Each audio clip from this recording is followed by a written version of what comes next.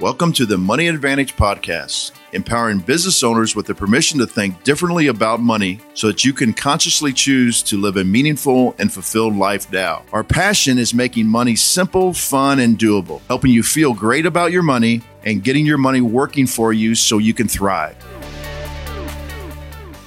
Good morning and welcome back to the Money Advantage Podcast. Today on our show, we are going to be graced by the presence of a new IBC practitioner, certified practitioner, Becca Wilhite, and Cole's joining us today. Rachel is actually doing an audio book recording today, and we are very, very happy that her book is really close to coming out, and I hope all our listeners will look into seeing what Rachel has to share with everybody, because what she took is that potentially horrendous thing that happened in her life where she almost died about 3.5 years ago with her second child. And if you remember from previous podcasts, it really affected her and her husband's life because they were pretty responsible and they had estate planning documents in place, but they realized that their family constitution was not formally being passed on to their children.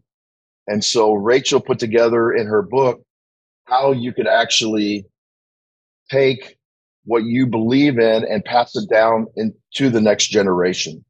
So that's what she's working on today. So we're happy to have Becca Wilhite today and Becca's going to share her journey into not only IBC, but the practitioners program. And then we're also going to have Cole participate on things that he has heard from certified practitioners and the trials and tribulations that people go through when they're trying to make this decision to enter the IBC world. So Becca, Cole, welcome today. And Becca, why don't we start with kind of your history of, where you came from, your previous employment, your educational background, all the way up to the time that you thought, well, maybe I want to share the IBC journey with people. Yeah, you bet. So I think, like probably most people, insurance was never on my, my dream list when I was a kid. What are you going to be when you grow up? Oh, I'm going to be an insurance agent. That never crossed my mind. I was a basketball player, and kind of my whole world revolved around that. Went to college on a basketball scholarship and played all 4 years, and thought I was going to do something. I didn't know. I wanted to travel the world. I wanted to be a free spirit. Go have all the experiences. I ended up actually living in South Africa for a little while, doing some mission work over there, and landed back here in Plainview, Texas as a teacher and a coach, which was a little, boring for what I was really wanting to do, but, it worked out. It worked out really well. So did that for a while. I was on staff at a church for 11 years as a worship leader previously to this. And so, again, insurance never on my radar at all. But some friends of mine had gotten involved in a life insurance company or IMO here, and one of them had really gotten turned on to dividend paying whole life and what that could do and all the possibilities there, and had gotten invited to a presentation. But I was also a huge Dave Ramsey follower. So I was going to ask you about that, so I'm glad you brought that in. It was like listening to podcasts one after another on road trips kind of follower. I was in deep for a little while there. And so as soon as I heard the strategy had something to do with whole life insurance, I was like, oh no, that's dead from the get-go. I'm not interested at all. And as time went on, I had another friend. Hey, she's coming to do this presentation. I know you kind of know about finances. Would you just come help me listen, help me think through this? And so I said, okay. And I was honestly just going to keep her from making a huge mistake. I'm sure these people mean well, but this is it's got to be a scam. It's got to be a bad idea. So I went with my guard completely up, ready to just pick this thing apart. But what I found instead was I never knew that life insurance could do that. Like, are you sure? Are you sure you're right about that? Are you? And I've always been kind of a fact checker anyway by nature. It made me curious. Is she? I'm sure she thinks she's telling the truth, but is that really the truth? And as fate would have it, the next week or two, our whole family got COVID. This was 2020, and fortunately, it was very mild, but we still had, we're stuck at home for a month. And so I just started reading everything I could read about this, honestly, at first to disprove it, because I just wanted in my mind to know my position is right. So I'm gonna figure out what's wrong with this strategy. So I read Becoming Your Own Banker. I read The Case for IBC. I read Building Your Warehouse of Wealth, and sorted through a million things on the internet too, and trying to figure out, okay, that's right, that's not, that, figure out what's the truth in all this. And the more I read, the more I studied, the more interested I got, because I was thinking, what, this is so different from the status quo. This is so different from what we've been taught. I don't think it's wrong anymore. And so that just kind of started this epiphany, I guess, of, man, maybe there is something to this. So kind of came full circle, and I became convinced, like, this is incredible. Found an agent here in my area, started a policy. I learned a lot from him. But I still was really green. I still didn't know a lot. And really felt like this is something people need to know about. So maybe I should join my friends in this insurance marketing organization and learn more about it. Right. That's what I was going to do. So, did that for a couple of years, and that was good to kind of get a basic understanding of the insurance world, and making calls to people that don't want to talk to you. And I shed lots of tears. I wasn't very good at that part of it. And I feel like I got a good foundation for the insurance world, but I still had lots of questions surrounding IBC, and kind of, I really wanted to know past the basics, like, why do things work? Mm-hmm. Why do things work like that? I've heard the saying that some people just want to know what time it is, and some people want to know how the watch works. I was the one that wanted to know how the watch works. And so I had been listening to the Money Advantage podcast for, probably a year, 18 months. And that's kind of had been where I landed, as far as, okay, these are people who know what they're talking about. They're giving me good information. It doesn't feel salesy. I'm getting educated listening to this podcast. And so I think I had actually sent in my email to get a free video or something like that, and kind of got on the email list and kept getting emails. And so one day I just responded to one. I reached out to Rachel and said, hey, I don't need a policy. I've already got a policy, but do you guys have any kind of agent focused training? Because I'm really desperately looking for that kind of thing. I'll pay you. I'll do whatever. And she wrote back and said, we really don't have anything like a course, but let me put you on Bruce's calendar, and, you guys can talk about mentorship opportunities, that kind of thing. And y'all, that I was absolutely shocked. That was her response, because I was a little bit starstruck, to be honest.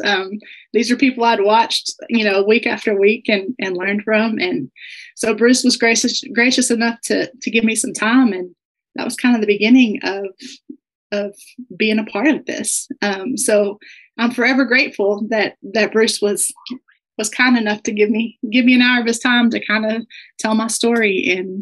And he's been so great to teach me and to mentor me. Well, I appreciate this. This isn't the show that talks about how great we are. So let's focus a little bit more on Becca.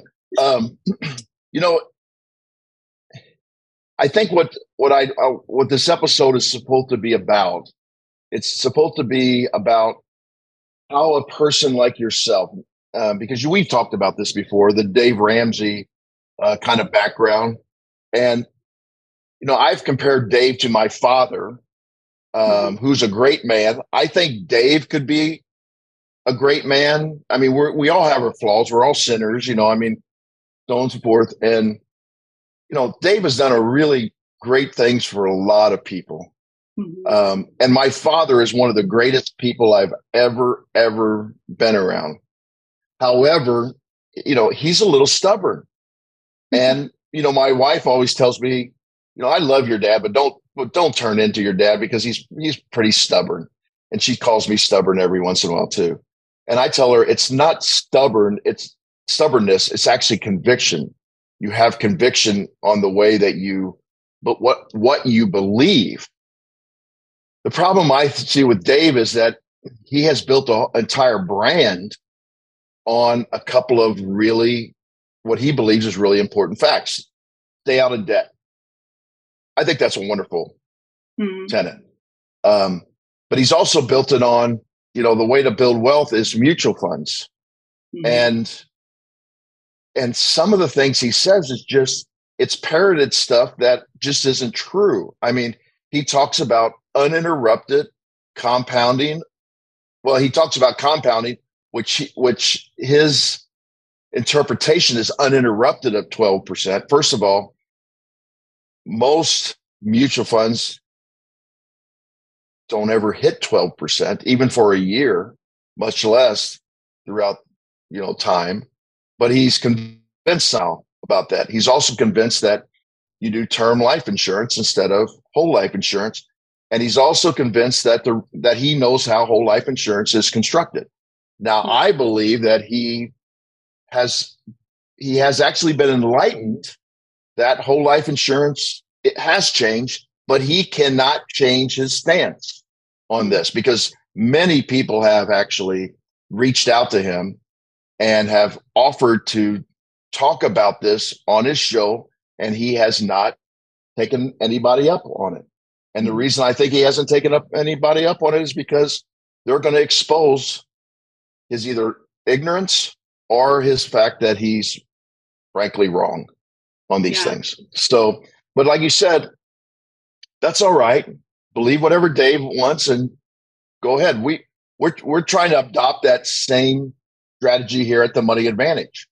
If you want to go be a 1090 person, if you want to not think long term, like Nelson said, if you're afraid to capitalize, and what do I mean by that? Well, when you only build your base, a lot of times they say, well, we build the base at 10% because that way, if there's a year that you cannot actually fund it, then you don't have to fund it the entire amount. You can only fund 10%. Well, that's being afraid to capitalize. Mm-hmm. And that is something I think when a person's going through their IBC journey, there's a lot of flexibility on how you pay your premium, even if it's a little higher. And we can help people along in that journey. So thanks for bringing in the Dave Ramsey. Thanks for talking so nicely about us.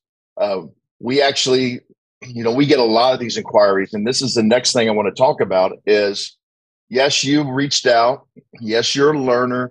Yes, we served you in the way that you needed to be served at the time. And we encourage a lot of people to reach out, and we will help them if they have the right mindset. But now let's move into the practitioners program. I encourage you to become a practitioner. And why don't you share with the audience a little bit about the practitioners program and what you thought about it before and what you think about it now, and then we'll move into the think tank afterwards. Okay, sure. I think as before coming into this industry, I would have thought of myself as a fairly financially literate layperson. But I learned things going through that practitioner's course that I'd never heard of in my life.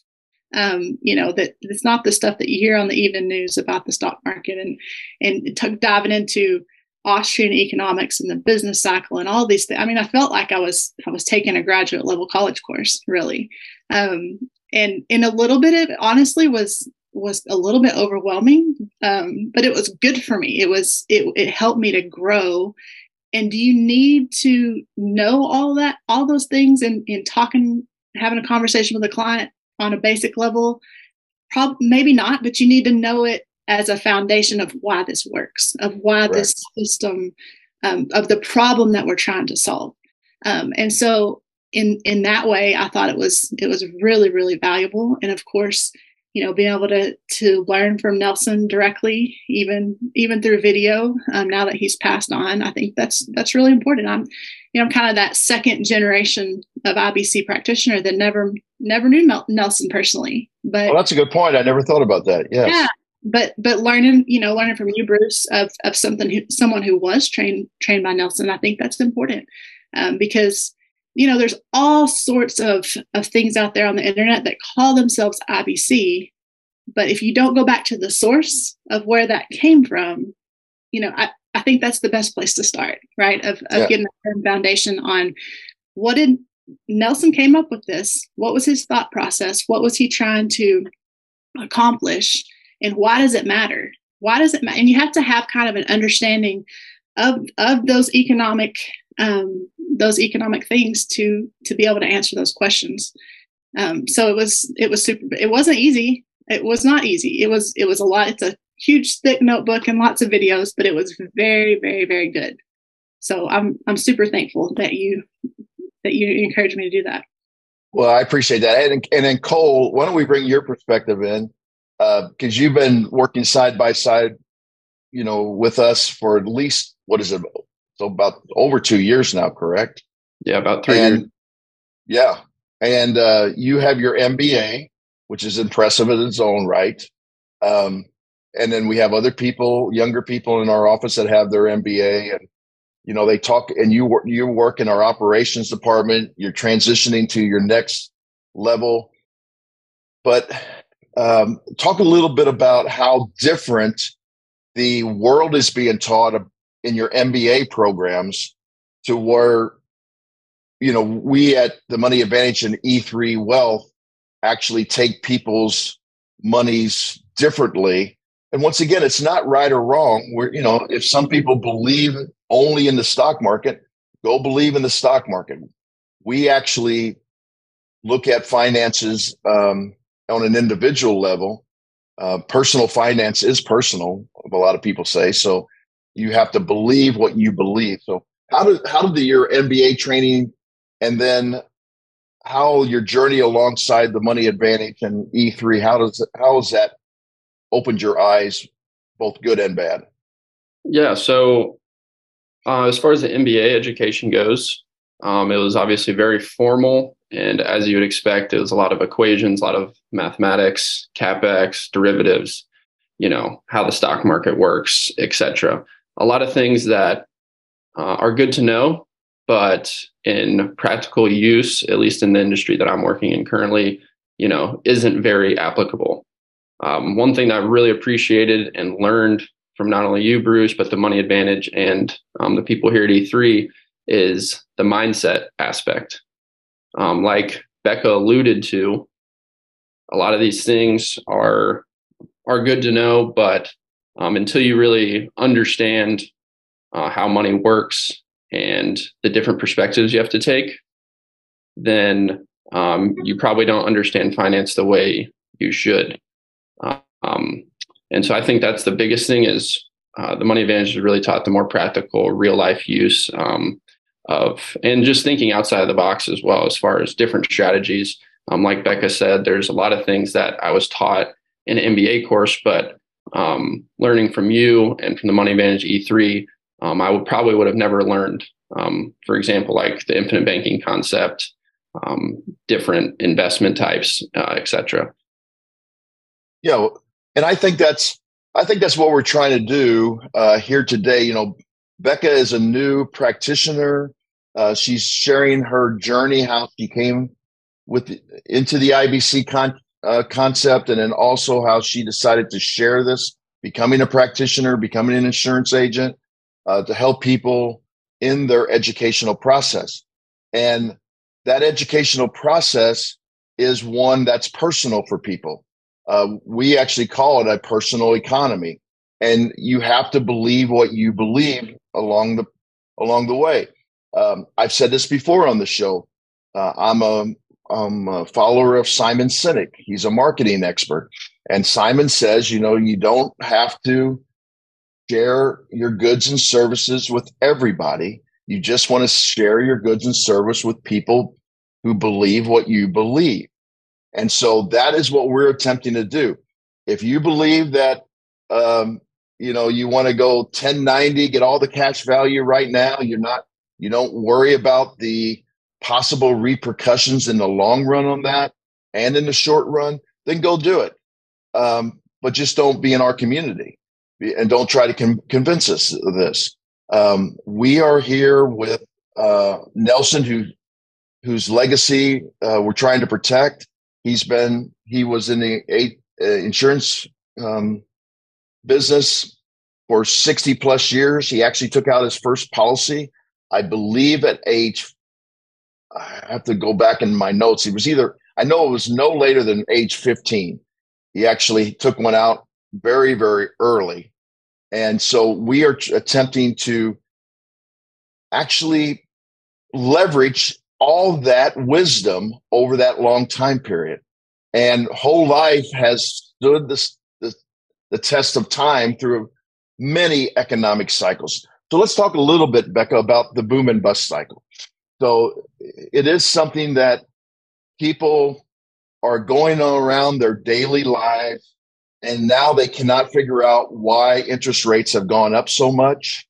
Mm-hmm. And they think it's just a lot of people think it's a way that banks are greedy, whether with their mortgage, their car loans, their credit card situations.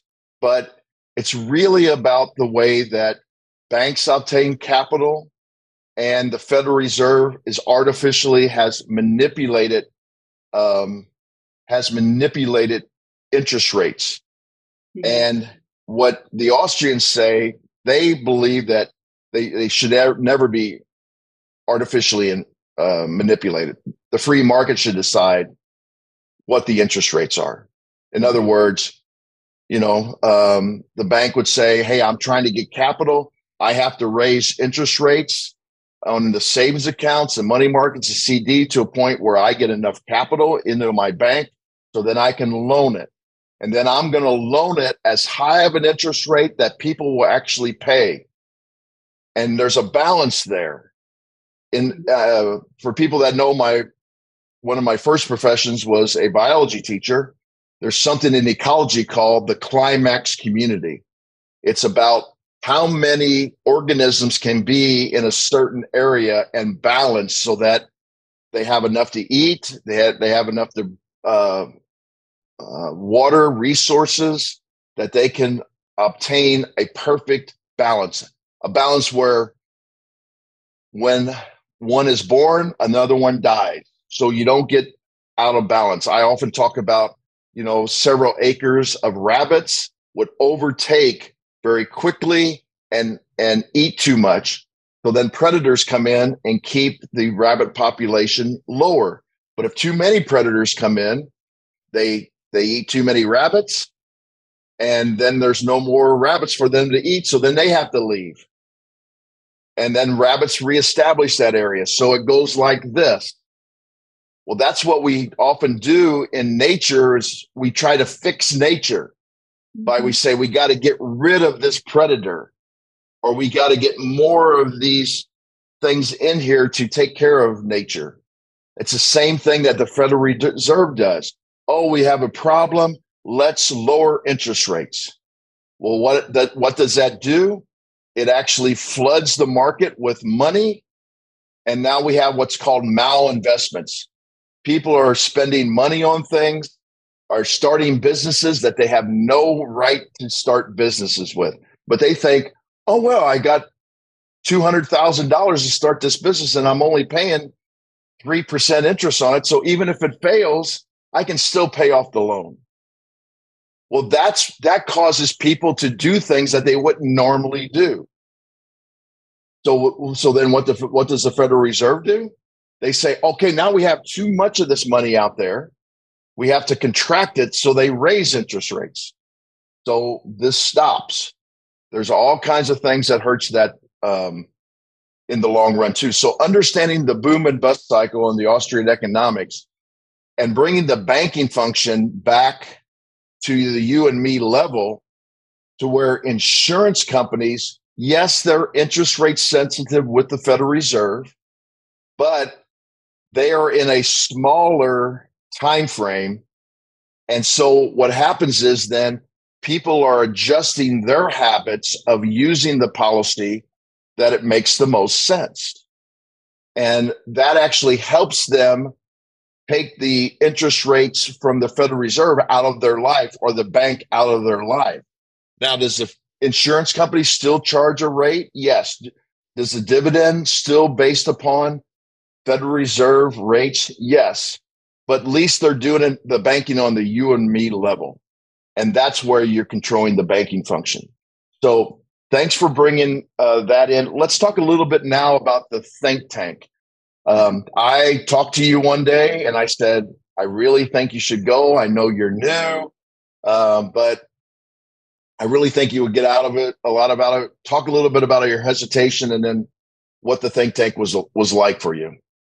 Yeah, sure. Well, I think, Bruce, you gave me a good piece of advice when you said it's never a good time and you've never had a good enough year to justify the expense or the cost and all that. And you can there's all sorts of justifications not to do things like that and really invest in yourself. But I'm so thankful that I did take that opportunity. I feel like, Nelson used to say that IBC is more caught than taught. Mm-hmm. And I think that's what happened for me at the think tank of being around 200 other like-minded people and really, I was really pleasantly surprised that I didn't feel like the message was so much about this is how you sell insurance.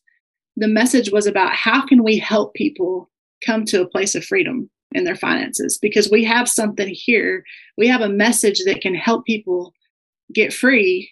How do we deliver that most effectively? And it was more about helping others than it was, hey, we're going to be a big time insurance producer. There just wasn't that air about it. Yeah. There's no rah sales. No, not at all. And, and I think you were just mentioning, Bruce, the banking function. And I think there's a difference between like just creative insurance design and practicing the infinite banking concept. And I think those on social media get really blurred sometimes. But I think the difference is capturing the banking function. And I didn't honestly understand what that meant. I mean, in my head, maybe, okay, yeah, you want to get rid of the banks in your life. But I think the think tank helped bring some clarity to what that means. It doesn't mean I'm not going to use a bank for my checking account. I'm not going to have a debit card to go to the grocery store. Like, no, let's keep that in place. That's really convenient and helpful, right? But when it comes to where you store your money and how you finance the purchases of your life, let's control that ourselves. We can handle that ourselves and do that in a way that benefits the individual rather than the banking system. And because I think what we're taught is, okay, you need once you start your job, you need to put all your retirement money away. You're going to lock it up to your 59 and a half, and that's going to take care of you later. But now in the meantime, you still have these big purchases you need to make along the way, but all your money's locked up. So you're going to have to go finance that somewhere and pay a bunch of interest and pay it back on their terms and all those kinds of things. And so to me, the banking function was more about, hey, I can control that. I can be responsible with the future, but I can also take care of the needs that I have right now. And that feels a lot more freeing than planned by somebody else's rules. So I think there was a lot of clarity around that. And then just the energy and the positivity and the camaraderie, I think, between agents. It was just a lot of fun. I'm really a people person. I really enjoyed getting to know the fellow practitioners, and I'll for sure be back next year. So yeah, and you made a couple of comments that I'd like to spur your memory from me is that you were surprised how some of the people that you had listened to their podcast and were, been in the industry for a long time, how they just talked to you and gave you little tidbits and you and I had spent very little time together during that time period because you were talking to so many people that you had never met and I'm talking to new people, and you and I did not spend a lot of time together during those couple of days. Yeah, yeah, it was. There wasn't, you go to some things like this, and it's like you kind of have the superstars over here, and they have their own thing, and they have their own, they're kind of separated from everybody else. It wasn't like that at all. It was everybody was so humble and approachable and willing to help, willing to have a conversation. Seemed genuinely interested in meeting me or meeting whoever and finding out about them. And so it's a really incredible community of people. Is kind of what I took away from that. Well, we have a question for you on YouTube. Fritz wants to know, and he's one of our greatest listeners. He wants to know, what do you think what is the most challenging aspect of trying to get people to understand the concept, the infinite banking concept, the most challenging thing? Man, I think a lot of people get tripped up when you say life insurance. And because everybody already has their own perception of that, good, bad, or otherwise. And so when you tell them what this is, they have a reaction to that, right? And usually it's kind of looking at you squinting out of one eye, right? So I really try to hammer home the fact that, look, life insurance is just a tool, just like money's just a tool. If we could do this some other way, if we could become our own banker some other way with a can of pennies or a box of rocks, we would do it that way. Life insurance just happens to be the avenue that already has everything in place. The system's already there. You just have to plug into it rather than recreate something. Why not just use what's already there? So I think that's a challenge sometimes because they come in saying, with this mindset of, okay, well, how little do I have to pay for how big a death benefit? How does, that's kind of and it's so backwards. It's no, how much can we put into this? How much can we have the right to put into this? To create this pool of capital, this pool of resource. And yes, there's a death benefit, and that's super important. But that's not the primary reason that we're doing this. Yeah, I think the thing that I have people have to overcome is this idea that it doesn't make any sense that your money is getting is still compounding while you can actually borrow against it and use it. And I was very careful how I said that, because one of the things that drives me crazy is when people say, oh, you can have your money working in two places. You can put it in and then you can take it out and you can have it work somewhere else. And I know good, smart people are like, wait a minute, that's impossible.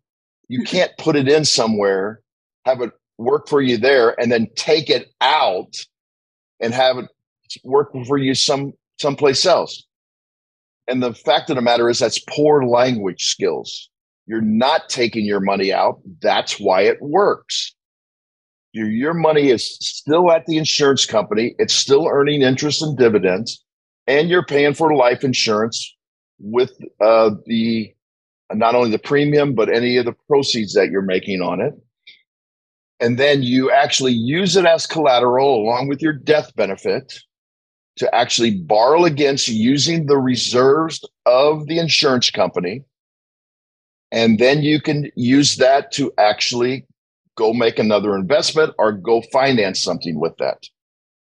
Then the second most difficult thing, I think, is when people are like, well, I don't want to pay interest. Why would I want to pay interest to borrow my own money? Where does that phrase come from, Becca? That comes from Dave Ramsey. Mm-hmm. He says all the time, why do you want to pay interest borrowing your own money? Well, that's another fact that why Dave doesn't understand this is you're not borrowing your own money. You're actually borrowing money from the insurance company. Your money stays in there, continues to earn interest and dividends. Yes, you're borrowing money from the insurance company, and yes, you're paying in interest to the insurance company. But guess who owns the insurance company? You do.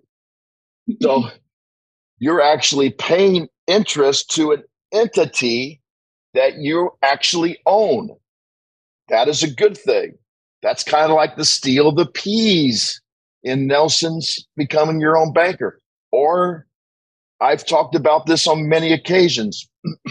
I had a restaurant, craft beer whiskey place. When I went there, and I didn't just grab a bottle of whiskey off the shelf. I didn't just get some barbecue and not pay for it. I actually would pay for it. Why? Because that went back into the business to help the business. It's the same concept. Yes, you're paying interest. Now, the other part is when people say, well, I heard somebody say that I'm recapturing all the interest that I'm paying. And that comes from Nelson's idea of, hey, if this is your own entity, your own bank, and you're going to benefit from it, don't stop at just paying the interest that the insurance company's charging you. Pay more interest to you, because that interest is going to go to you.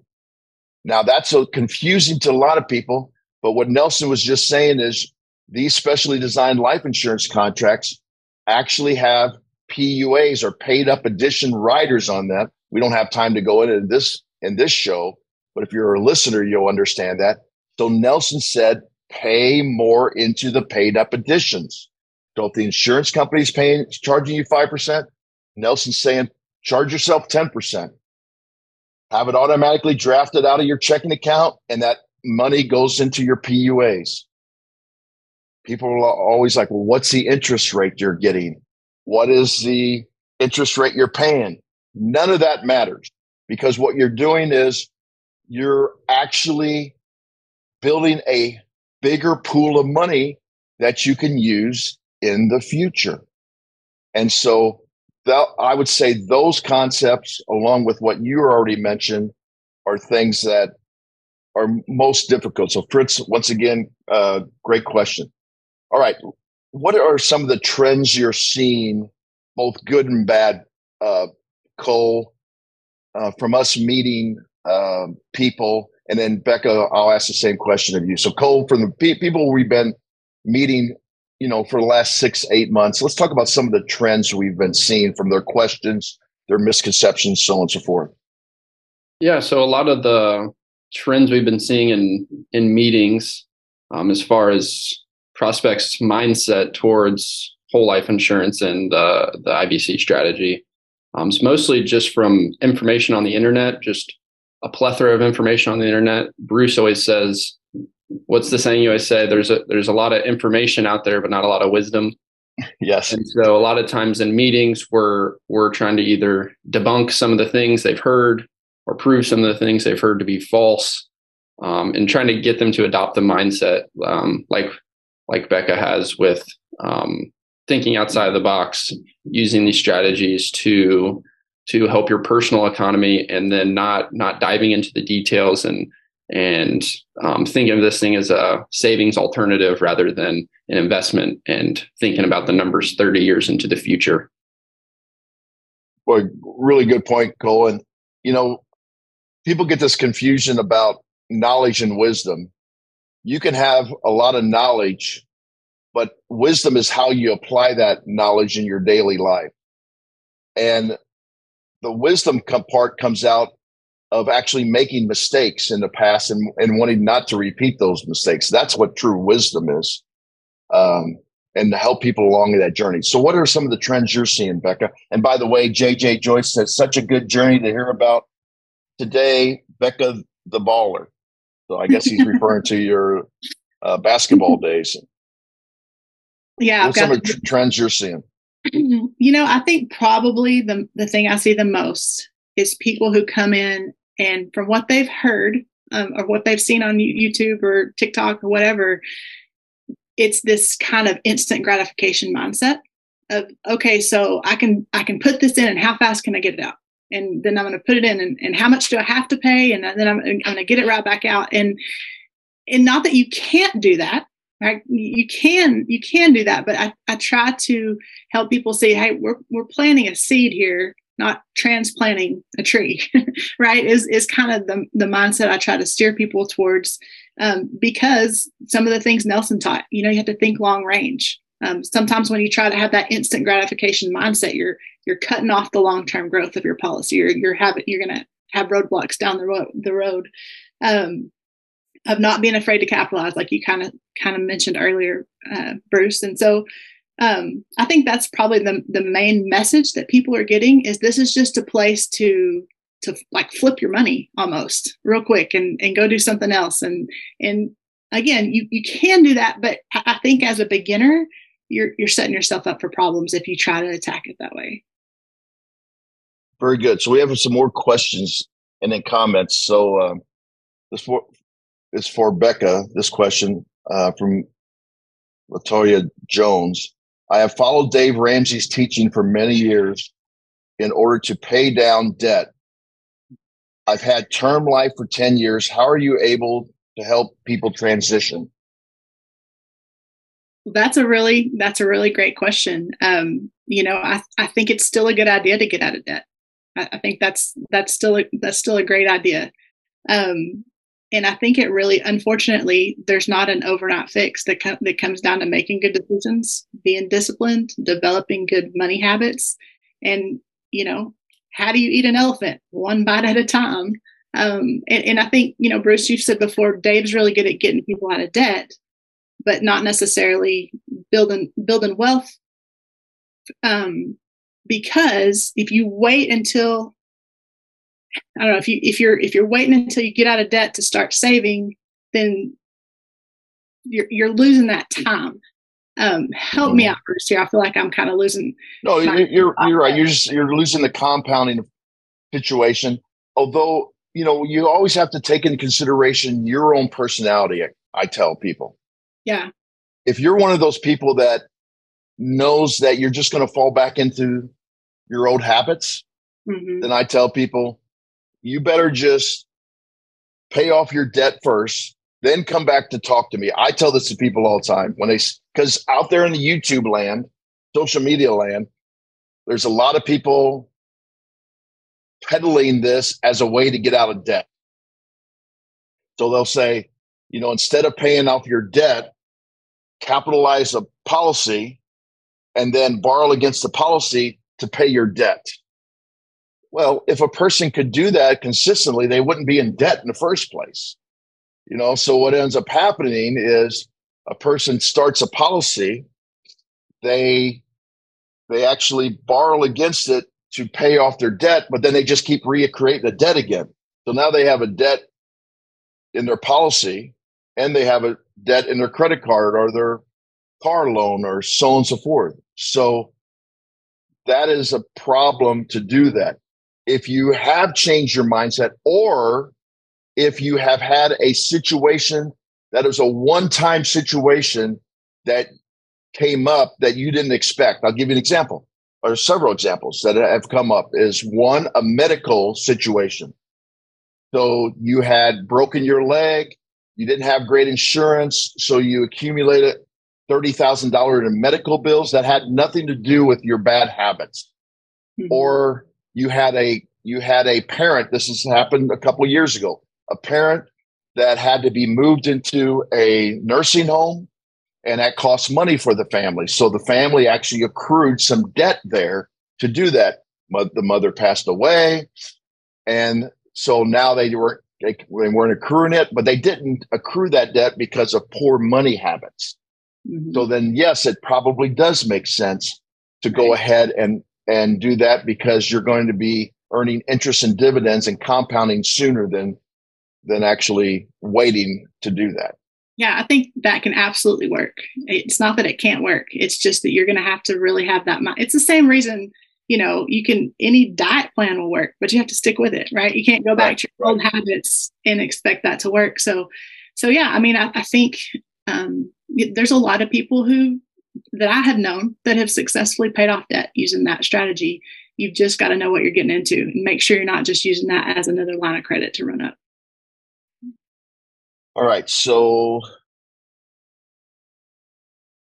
they also said, I've had term life for over 10 years. How are you able to help people transition? So the first thing we would do is we would actually see if your term life is sufficient enough to actually protect your family. So there's a misconception that IBC does not care about the death benefit. And that's because Nelson talks about that financing in your life. There's a much greater need for finance in your life than there is a need for protection. That doesn't mean, he said, that you don't need protection. He said just there's a greater need for it. So first of all, I applaud you for having any kind of life insurance. There are tons of people out there that do not have any life insurance. So first, we'd have to see how much life insurance you have and see if that is actually enough to protect your family. Because a lot of people think, oh, I have plenty of life. I've had people tell me this over the years. Oh, I have $500,000 of term at my work. That's plenty. Well, how much do you make a year? Oh, I make a good living. I make $150,000. And I'm like, okay, and I try to be respectful and I try not to make them feel bad. But sometimes you just got to call a spade a spade. I'm like, okay, let's just think about this logically. $500,000, if you can get 5% return on that $500,000, that's $25,000 that your family has, not $150,000. Okay, that's if you don't eat into the principal. If you say, well, they can just spend down the $500,000, well, that's only a little over 3 years worth of $150,000. People underestimate how much they need to actually protect their family. So, Ms. Jones, I would say that the transition is doing exactly what Becca did. She actually went and sought a lot of different people's opinions. He wanted to look at the inner workings, because you have to be confident in order that the future is going to be different if you make those changes. If you're not confident that it's going to be different, you're not going to make the changes permanent. You're going to make the changes on a short-term basis. We have a ton of things coming in, so let's get to the next one. Oh, we have somebody just said, hey, good evening, coming in from South Africa. Did you say you spent some time in South Africa, Becca? Yeah, I lived in Cape Town for 9 months. It was such a beautiful place. And then Drew says, how does this benefit your personal life? So I'll talk about it. And then Becca, why don't you throw it in a little bit? So I have 6 of these policies. The first way it benefited from me is my own father took out a policy on me in 1963, the first year of life. He gave it to me when I got married, and I was actually able to borrow against it with my wife to buy our first house. So I had capital that my father developed over time that I was able to not stress out about it. I bought my first home at 23 years old. And I know that sounds weird. My wife was 21. Now people cannot even imagine buying a home that early in life. But it was simple. I had the capital. So we put it down and we bought our first home at 23 years old. We paid it back. I got into the industry late in the 80s, bought another policy, and we capitalized that. Did a career moved to Southern California, borrowed against that to buy our new home in Southern California in 2001. I didn't meet Nelson until 2009. So and Nelson didn't write his book till 2000, and I didn't even read it till 2009. So I tell people I was doing infinite banking before it was cool. So the thing about it is that this is not something that Nelson made up that you could do. What Nelson did was he put guidelines on it. He put his wisdom through the human behavior things, the Parkinson's law, the golden rule, the arrival syndrome, all of these things that help people change their mindset. Then just recently, my wife said that she didn't like how big her car was. And Nelson used to always say, Mary gets a car every 4 years, whether she likes it or not. That was his wife. And he would just borrow from the policy. He would capitalize, or he capitalized first. He would borrow against the policy. He would go buy a car. He would pay it back. And then he would take the car. He thought that was the sweet spot. He would say now it still has good value. He would trade it in with the trade-in value. He'd have enough back in his policy, not only paying back the loan, but continue to pay the premiums. And he would just rinse and repeat. So I did the same thing recently. My wife and I, it was very easy. Even though there's high interest rates out there for cars, the insurance company was actually lower interest rates, but we didn't do it like that. We didn't care about that because it wasn't that significant. It was like a quarter of a percent lower. People get all bent out of shape on that quarter percent. Now, I don't mind that it's quarter percent, but the greatest thing is we just picked out a car and wrote a check for it. It was so simple. We didn't have to mess with the bank. We didn't have to ask permission. We didn't have to pray to God whether they were going to, allow us to have money. We just were able to do it. It's such a great, Nelson got all the banks out of his life when he was 67 years old. And he said it was the most freeing thing for him, that he could just live his life. Nobody could tell him whether he could have something or not. Nobody could look at him financially and say, you have to prove to me that you're worthy of this. And so that's how I've used it. How have you used it, Becca?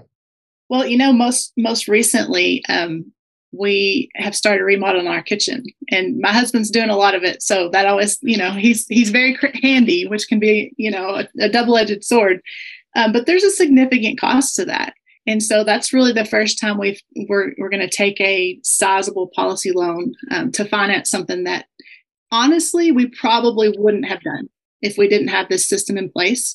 Nelson talks about the seen and the unseen, and you can see the numbers on the page and you can see the illustrations and all those kinds of things. But when you start this, what you don't see is the peace of mind, the freedom that brings. Because the reason we probably wouldn't have done that before is because, yes, we could have taken that money from somewhere else to pay for it. But then it's like, okay, wait, but we don't want to interrupt the growth of that because we need that in the future. Great point. Fritz just made that point. Fritz is so good at making points. He said, capital with any lost opportunity costs throughout your lifetime is possibly the smartest capital accumulation ever. Where is the capital coming from? Is it from your banking system? Yeah. And he just reinforced what you said, and you reinforced what he said.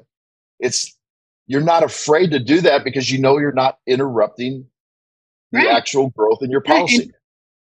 We can pay that back on our own schedule. We have 3 kids. They're involved in a million things. There's all sorts of stuff that comes up. If something comes up and we can't pay on that for 6 months, it's okay. I mean, that's such a freeing feeling to know that as long as we put that money back, eventually it's there again, and we can use it over and over and over for whatever we need, for opportunities that come along, and we haven't penalized ourselves into the future for doing that.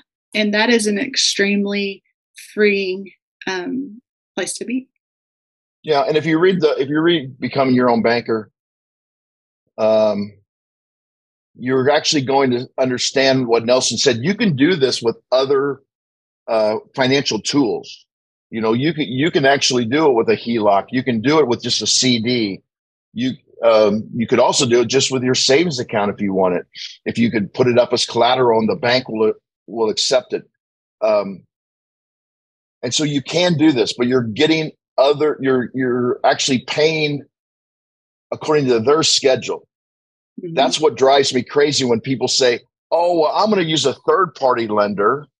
That way, I don't have to borrow from my insurance policy."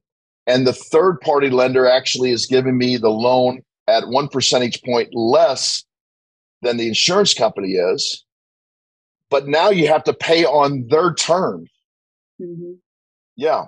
And try to miss a payment, see what happens. And we have people all the time in our clients that will call us up and say, "Hey, I'm paying $600 a month, but my kid just has to have braces now. And can I lower that to $400 a month?" So we lower it to $400 a month, and it takes the stress off of it. But if you would have had that on a credit card and you sold the credit card company, "I'm not paying you $600 a month this month. I'm going to pay you $400. That not only is they're not going to accept that. You're going to be in default. You're going to get a 30-day late, a 60-day late, a 90-day late. But it's also going to trigger other things of the credit card that are not very advantageous. They could actually stop, you allowing you to use the card. So there's a lot of things like this. A home equity line of credit is another way that people can understand the concept, because your house is an appreciated asset. It's not asset. It's not guaranteed to go up like a life insurance policy, but historically they'd normally go up. You could borrow against that house and do an investment, or heck, I know a lot of people that use it for cars. It's the same concept. However, they actually have to pay it back on their particular schedule. So great questions, great comments today. Everybody's doing this. Dr. McFarland Studio says, howdy folks, IBC for life. And that's a great point right there. This is a way of life. Okay. This isn't some magical thing you do 1 year or 2 years, and then you say, see, I told you it didn't work. Well, that would be like doing the carnivore diet, losing 40 pounds, and then going back and eating all the starches and carbohydrates and stuff and see, I told you that carnivore diet wouldn't work. So this is a way of life. You have to capitalize. Your money has to sit somewhere. Nelson used to always talk about it. Why not flow it through your bank? I mean, it flows through somebody else's bank, so why not flow it through your bank? All right, we're getting close to the end now. We're getting a lot more questions coming in, but people are asking, let me see. I have one more thing. Oh, how does the death benefit bring peace of mind into your life, Becca? Well, I mean, I think that's easy. Just knowing that if something happened to me, my family's taken care of. They're not, because I think, you can't relieve the emotional trauma of a death like that in the family, but it kind of adds, if you can relieve the financial part of that and people aren't having to worry about finances during that time. I mean, you need some time to grieve, and so I think we hope that doesn't happen for a really, really long time, but just knowing that our family's they're going to be okay financially. They're going to have time to grieve and do the things they need to do. That brings a tremendous peace of mind. Yeah. I've had to deliver checks a couple times in my career, and you're right. It doesn't relieve the emotional trauma, but it sure in the heck relieves the financial trauma people. And this is the part of the infinite banking concept I believe people minimize all the time.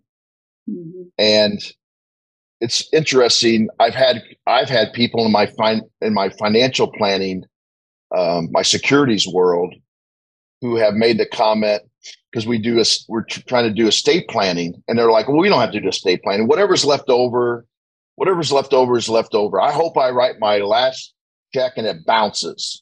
I've done enough for my kids, and that's really bothersome. Sometimes when I hear that kind of stuff, I'm even wondering if I want to do business with people that are that disconnected from their family. Elon Musk recently posted a picture of himself looking at his child, and he said, I thought this was very profound, and I'm paraphrasing here, so don't hold me to this, but he basically said, my child did not choose to be born into this world. My wife and I chose to have the child. So we owe them everything to make sure that they have the best life possible. And I thought, that's a great, people either love or hate Elon Musk. I don't know. I don't know the man. I tend to have a more positive experience with him, but now I have even a greater experience with him that's positive because of that statement right there. Rachel's doing this with her legacy planning. Money does not corrupt your child. Money exposes the corruption of your child. And that's what happens all the time. So don't worry about, you said it earlier, money is a tool to help you through life. having more of that money is just going to be more helpful for your children to get through life. It doesn't mean that it's going to make it less if you've taught them properly. All right, the last one here. Natalia Jones says, thanks for the insight. I was just reviewing an ESA or 529 plan. Seems like a whole life policy would be good for the long term rather than the term they currently have. Thanks for sharing your wisdom. Let's talk about that. I know we're right at the top of the hour, but let me just, if you don't mind, Becca, let me just kind of summarize this for people to close the show. 529 plans have some tax advantages, and now they're actually a little better because you don't tie your money up all the way to a secondary college education. You can actually use it in private education before they get to college. So you have to check your own rules in your state, so on and so forth. But that's good. The problem with them, though, is when you get money, and I know this because I taught in a private Catholic school in St. Louis, and I was the director of admissions. So I have firsthand knowledge of this. Private schools generally use the college FAFSA form, which a college FAFSA form is a financial form that talks about what kind of aid you can receive. So even private grade schools and high schools across the United States use this form. On that form, you have to put everything that you have as far as an asset except cash valued life insurance. Now, what happens there is then they have what's called a expected family contribution. So you put everything on that form and it kicks out, oh, this person we expect can make a contribution for education at X. It might be $10,000. The higher the 529 plans that you save for college, the higher your family expected contribution is going to be. Because they're like, oh, look, they have that money that's targeted for education. Now, I have high income earners and high net worth people for clients, and they always tell me the same thing. Well, Bruce, we're never going to receive any financial aid anyway. We make too much money. We have too many assets. Logically, that's true. In practicality, it's not. Becca, what was the exact name of the college you went to? Wayland Baptist University. Wayland Baptist University, a private university, correct? Yes, sir. Okay. And they have different criteria for their tuition. Mm-hmm. They're going to say, hey, we're going to try to get you regular financial aid from the government, whether it's Pell Grant or student loans or if you're, whatever the government, both state and federal. But then they have their own scholarships that they have within the university. That is where this comes into play.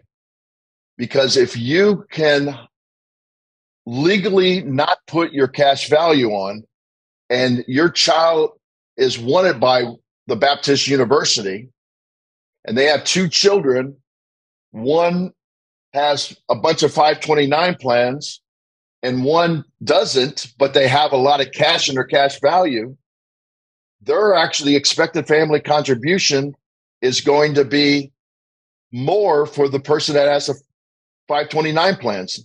And if they want this person and they say, well, their family we can only expect 10,000. And if they really want them, the private universities will give them lower tuition in some form because they can privately decide to lower the tuition however they want if they really want that person. So it does give you more options. It doesn't grow as much, and we can talk about that later on because of the time value of money, because the cash values, the net present value of a future death benefit, and obviously a 5-year-old's time to get to that future death benefit is a lot greater, so it doesn't grow as much, but it has a lot of advantages. All right, is there anything, Cole or Rebecca, that you want to close the show with today as far as last comments? Could I just piggyback on what you just said with the wisdom of a 12-year-old? my parents had a fund set aside to help with the kids' college education, and we decided to put those into an IBC top policy for them. And when we were talking through that with the kids, my oldest was 12 at the time, and I said, hey, would you rather have like some money for college that you could use and spend and then be gone forever? Or would you rather have some money for college that you could borrow to help with those expenses and then pay it back and then use it again and again and again for the rest of your life? And he looked at me and he said, well, duh, the second one. So, he saw it as pretty simple. That was a simple choice for him. Yeah. So, Cole, is there any other questions that you've seen on different social media platforms or any other closing comments you want to make today? Yeah, no other questions. I think you guys did a great job today. Becca, thank you for joining us. Pleasure. Bruce, as always. Very good. Yeah, Becca, thank you for joining us. I'm actually traveling, I just want to remind people I'm traveling, seeing a couple clients now. And then on Sunday, I'm leaving for Boulder, Colorado for the first annual Practitioners Council, which I'm a part of, the Nelson Nash Institute retreat, where we are going to set the vision. It'll be a fluid vision, but set the vision for at least the next year for the Nelson Nash Institute and set some long-range plans. So look at the Infinite Banking YouTube channel for more updates on that. And as always, remember, success leaves clues.